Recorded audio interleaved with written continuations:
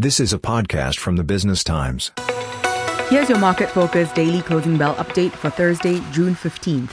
I'm Janice Tan. The Straits Times Index opened 0.1% higher, rising 0.77% to close at 3,242.85 points. Most index stocks ended in the green. This comes as the US Federal Reserve paused interest rate hikes and China's central bank cut borrowing costs.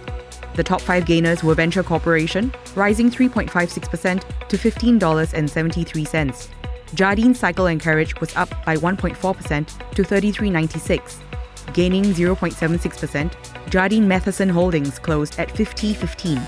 Keppel Corp was up at $7.05, and Singapore Airlines closed higher at $7.91.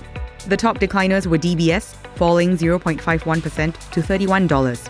UOB closed 0.53% lower at $27.92, and SGX was down 0.41% at $9.66. ST Engineering ended lower at $3.68, and DFI Retail Group was down at $2.80. This is a podcast by the Business Times. Find more BT podcasts at businesstimes.com.sg/podcasts or wherever you get your podcasts.